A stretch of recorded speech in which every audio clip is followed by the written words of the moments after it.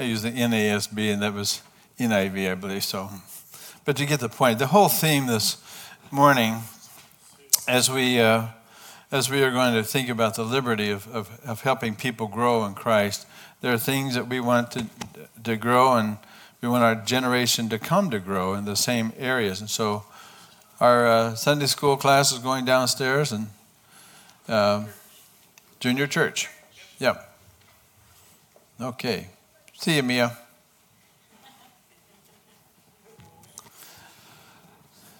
There's lots that's going on in the world, and so this theme of liberty and freedom and emancipation and all those things you hear about from our culture, especially when you think about cultures. Every culture has these core values.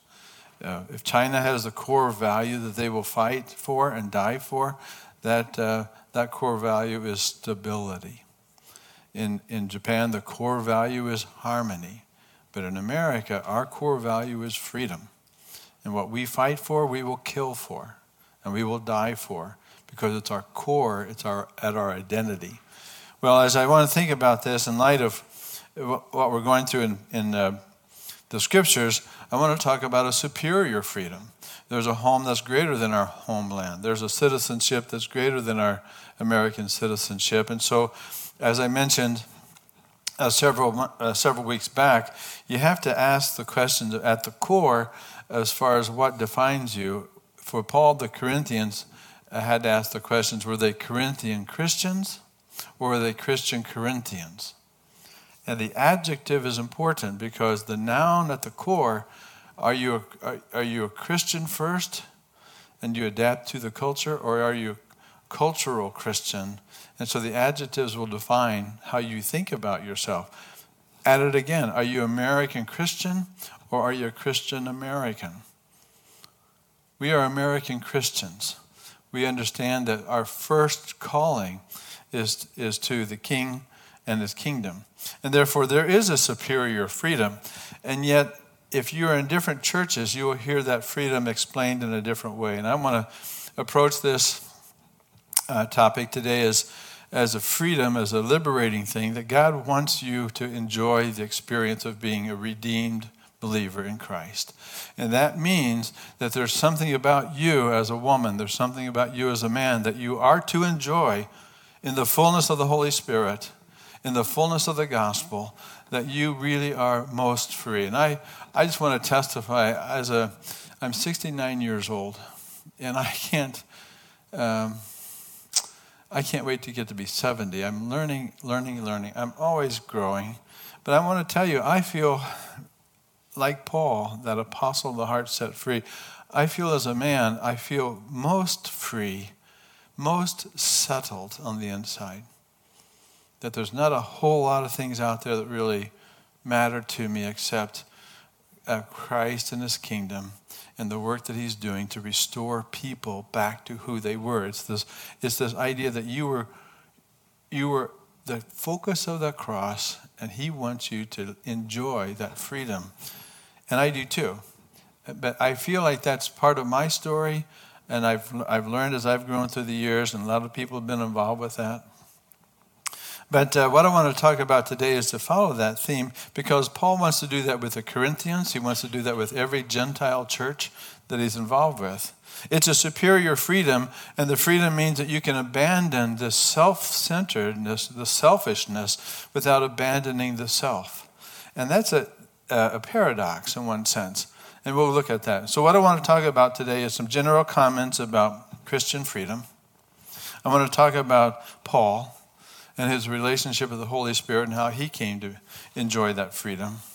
And then I want to talk about how you get to be a doulos, a free servant of Christ, and thinking about that exchanged life, what that looks like in the Christian life. And then I want to step into the Corinthian context and look at how Paul uses that freedom in the world of the fallen world of the context. Now, Sandy's coming up next week, so I've been looking online. You know about Van Gogh in Cleveland. Anybody been there yet? Yeah? So you guys know. But the idea behind this exhibition is they want to change the way you see and experience museums. So if you go into most museums, you walk in and you are an observer of an object, and so you see something like the Mummy or Mona Lisa, but you look at these as objects to contemplate and say, oh, wow. But you don't connect with them because there's a distance between you and your observation and your reflection. But this whole exhibit is to say that there's a completely new way of encountering art. And what they want to do is to have an immersive, an experiential experience that encircles the audience in their work of Van Gogh that will envelop you is it 5 stories tall? It's like a warehouse. It's a warehouse, but where the floors become canvases and the projections on the walls redesigns the whole way you think about.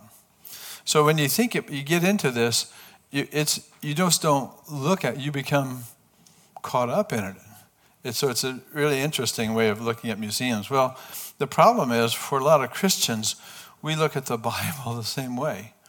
It's an object, it's out there, it happened 2,000 years ago, and so you can take an historical approach, and you can compartmentalize and have a separate experience and not have an integrated understanding. But boy, the Bible is just filled with stories. And this is what I want you to hear, that God is giving us all kinds of stories to involve us so that we can learn from these people. We got Abraham, David, and Paul here. But as you immerse yourself into the work that God is doing in their lives, there are things that God wants to use to teach us through them so that we learn to experience the same things in our context. The same thing with Esther. We haven't seen that in the Sight and Sound, but that's coming up.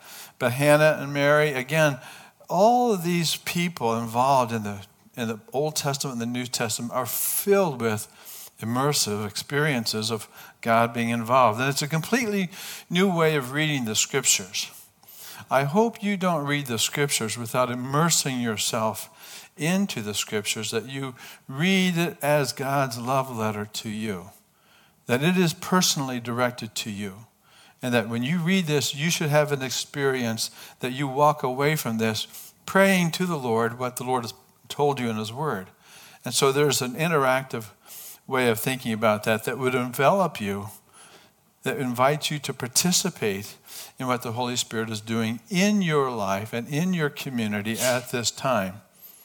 And so that we become the people of God in this place. And so, like any one of those stories in the Old Testament, the New Testament, we take our place in our context, in our day, to say the same message, the message of Christ.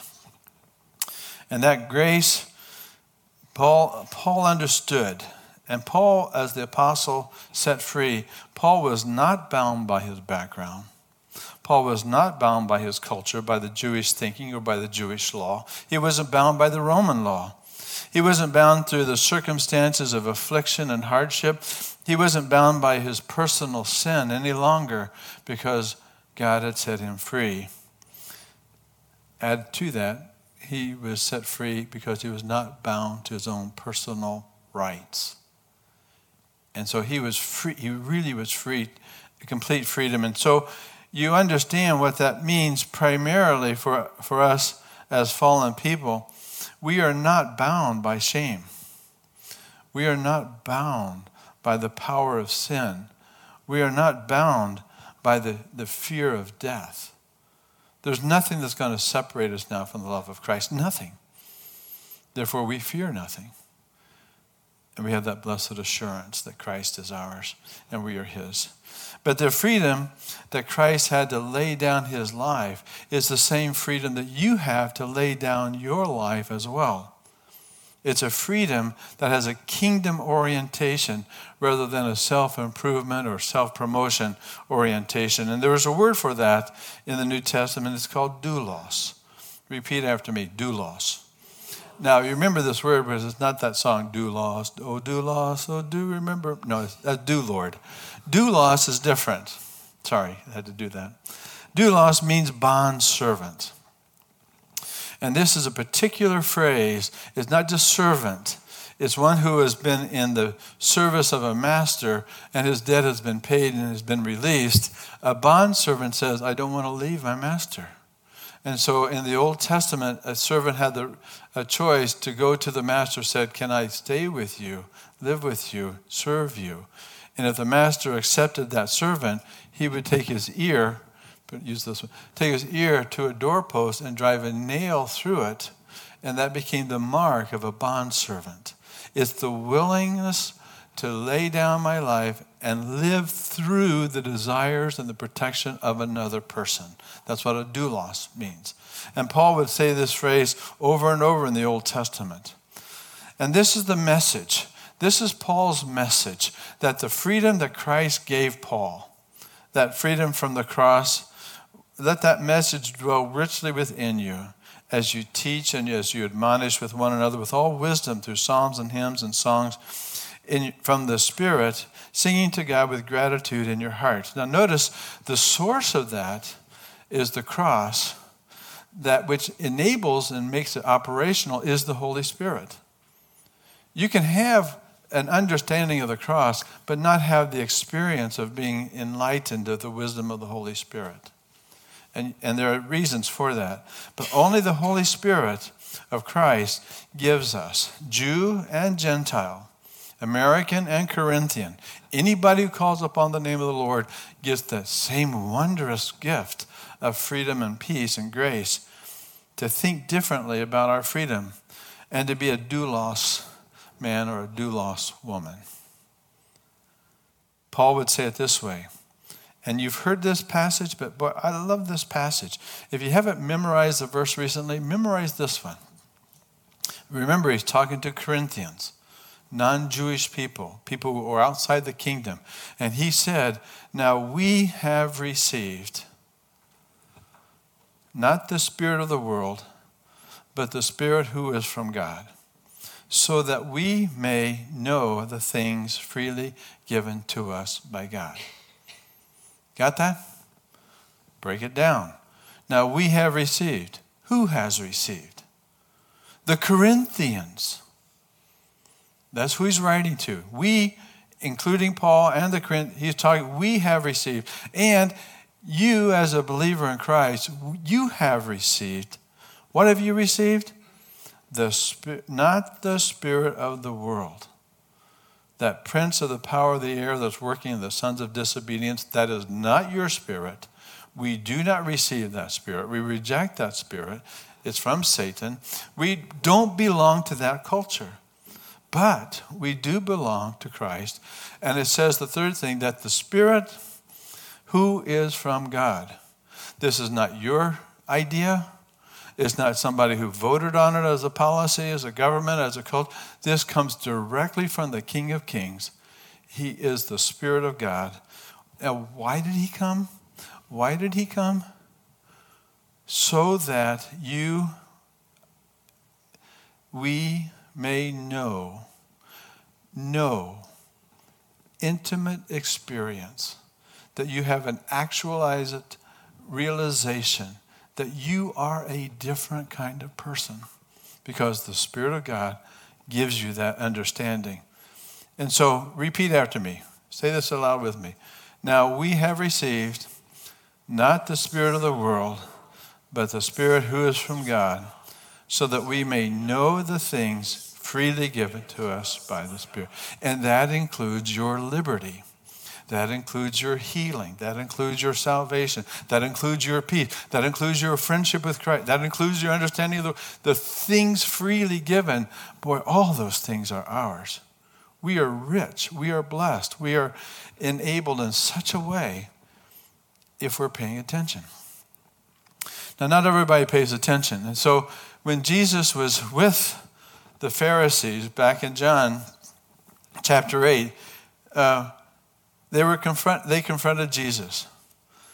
And who are the free people? Talk about liberty. Well, the Jews thought they were free.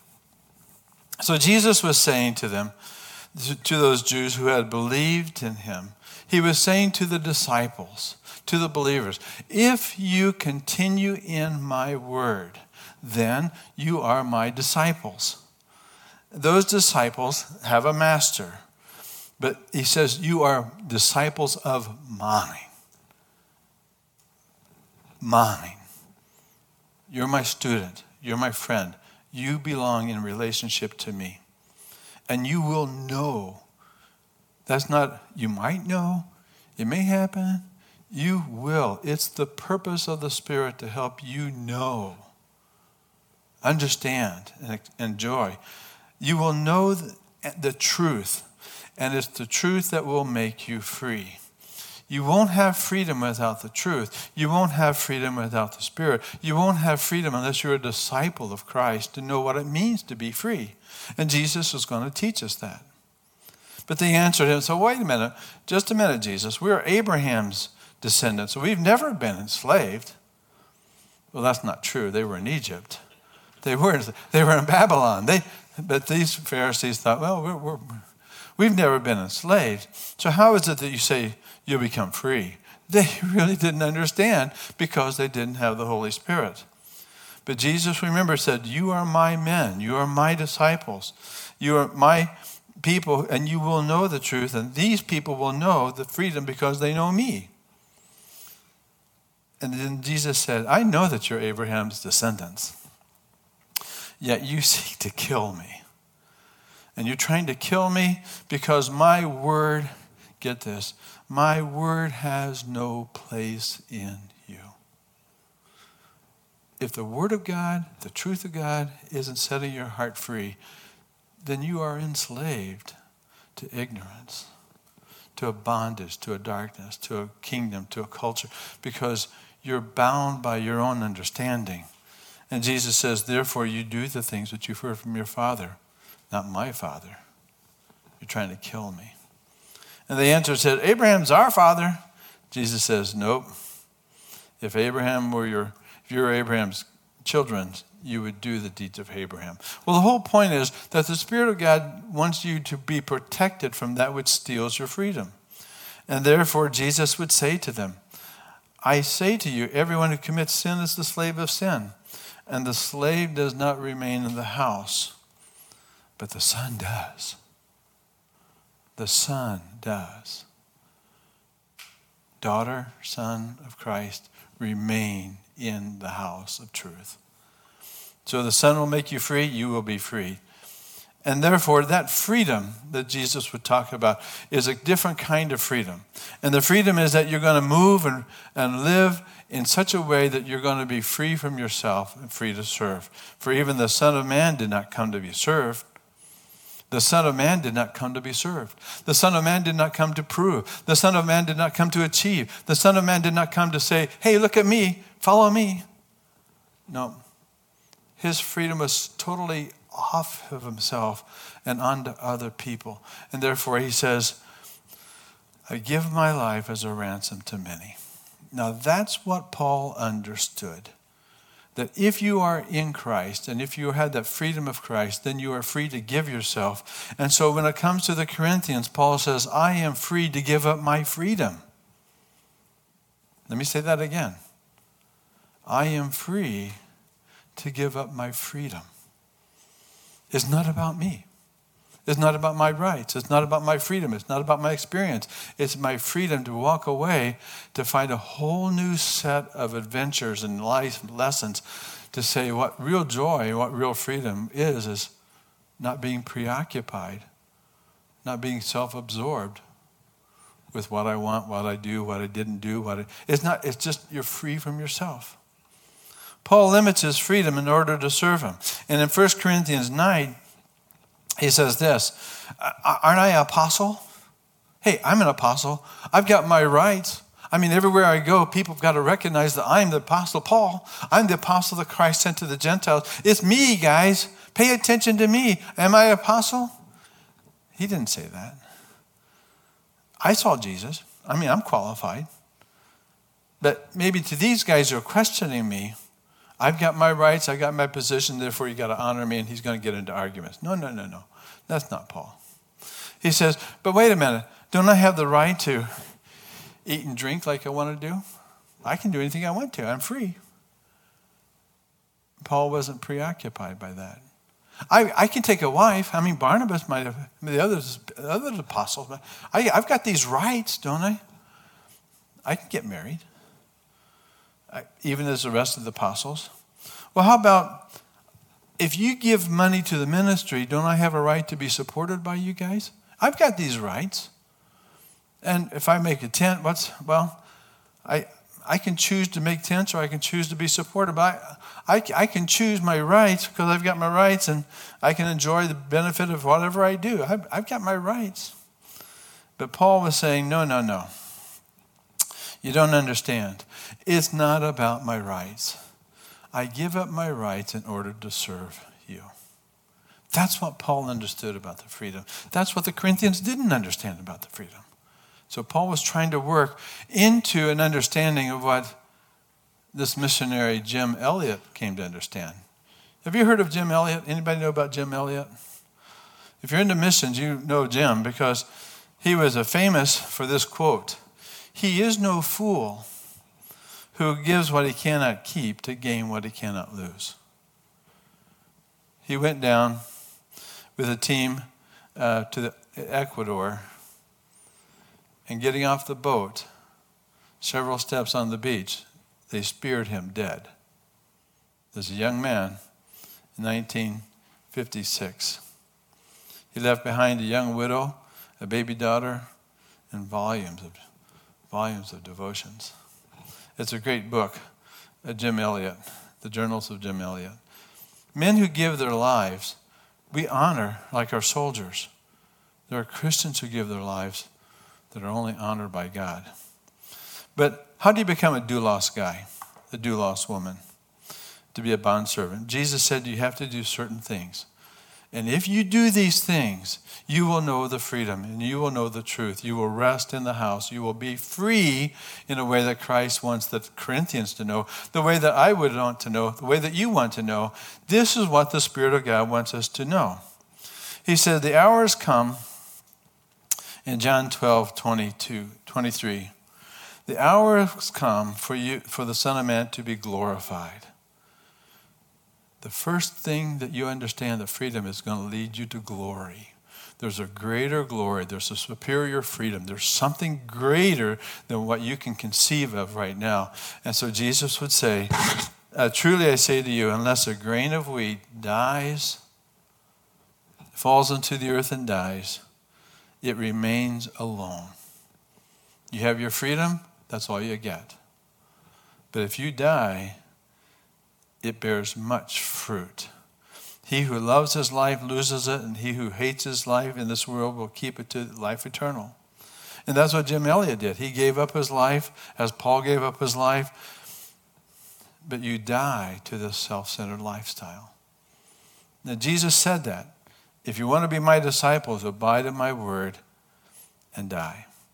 John the Baptist heard that. He must increase and I must decrease. It's not about me.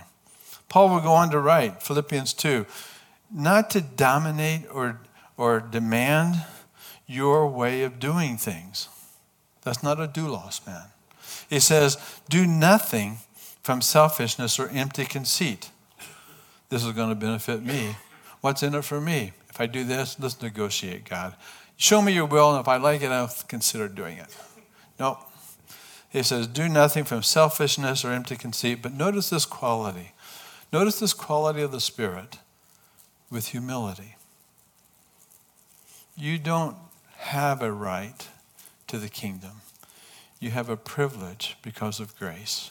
It's a gift, and therefore every Christian is a humble servant because of the work of Christ. And therefore, with humility of a mind, regard, consider, prioritize one another as more important than yourselves. Do not merely look out for your own interests, but also for the interests of others. So have this attitude, which is the Lord Jesus had, the Spirit of God gives, to think about the way you relate to people as a servant. So don't dominate and demand your way. The third thing is you need a cross. Jesus said, he was saying to them all, if anyone, this is a standard, if anyone If anyone wishes to come after me, Muslim, Chinese, Afghanistan, Buddhist, American, he must deny himself. He must deny himself. Take up his cross daily and follow me. You can't have two masters. You'll serve one and hate the other. So one goes on the cross. And if you're on the cross, if you take up a cross, what does that mean? Well, one, it means you're nailed. And if you're nailed on the cross, it means you face one direction. If you're nailed on the cross, it means you don't have your freedom to move, but you're going to die. But if you die, what happens afterwards? There's a resurrection. There's a resurrection. And those who die have a new experience of a resurrection. Now let me ask you this. Which would you rather have? Would you rather live with Christ before the cross or live with Christ after the cross? With no cross, you get what you get. With the cross and then the resurrection, you get the whole kingdom. And therefore, Christians, get on your cross and trust Christ. Then live for Christ. Paul would say this to the Corinthians, that he died for all, that those who live might no longer live for themselves, but for him who died for them and rose again on their behalf. You see, you are invited to a liberty, a freedom that goes way beyond self-denial. It's a liberty that says, I am set free to live for Christ. And therefore, we pray this, don't we? We pray, and I want to invite you to mean what you pray. When you pray the Lord's Prayer, you follow what Jesus said. But you, when you pray, go into your closet, in your inner room, close your door, pray to your Father who is in secret, and your Father who sees in secret will reward you. And when you're praying, do not use meaningless repetition as the Gentiles do, for they suppose that they'll be heard if they get more words in. So don't be like them, for your Father knows what you need before you ask him. And here we go. Pray this way. What are we praying? We're praying for surrender. Our Father who art in heaven, hallowed be your name. Your kingdom come. What are we asking for? His liberty, his plan, his purpose, his promises. Your purpose, your will be done. It's the wishes of God, not my wishes. So we say, thy will be done on earth as it is in heaven. Give us this day our daily bread, and forgive us our debts as we forgive our debtors. Do not lead us into temptation, but deliver us from ourselves and evil. The whole thing there is that we're back to glory. And therefore, for Paul, he would summarize it this way. I can let the Spirit of Christ live his freedom and liberty through me. And so he says in Galatians 2:20, another verse you should memorize, I have been crucified with Christ. It is no longer I who live, but Christ who lives within me. And the life I now live in the flesh, I live by faith in the Son of God who loved me and gave himself up for me. If that's true, then the Spirit of God will use you to touch other people. And that's the freedom that he gives to us. As we think about Paul going into the Corinthians, not demanding his rights, well, for us, we have to think of the same thing about freedom. Freedom for us is not just having the freedom to do what we want to do, to please ourselves, and that's what Peter Marshall said. I'm going to add two things. If I can add, I added it to this poster. It says, may we think of freedom not as the right to do as we please, but as the opportunity to do what is right and to do what is loving, to do what is true. If that's the story that you have and your understanding of freedom, then you can join in with Abraham, David, and Paul. You can join in with Esther, Hannah, and Mary.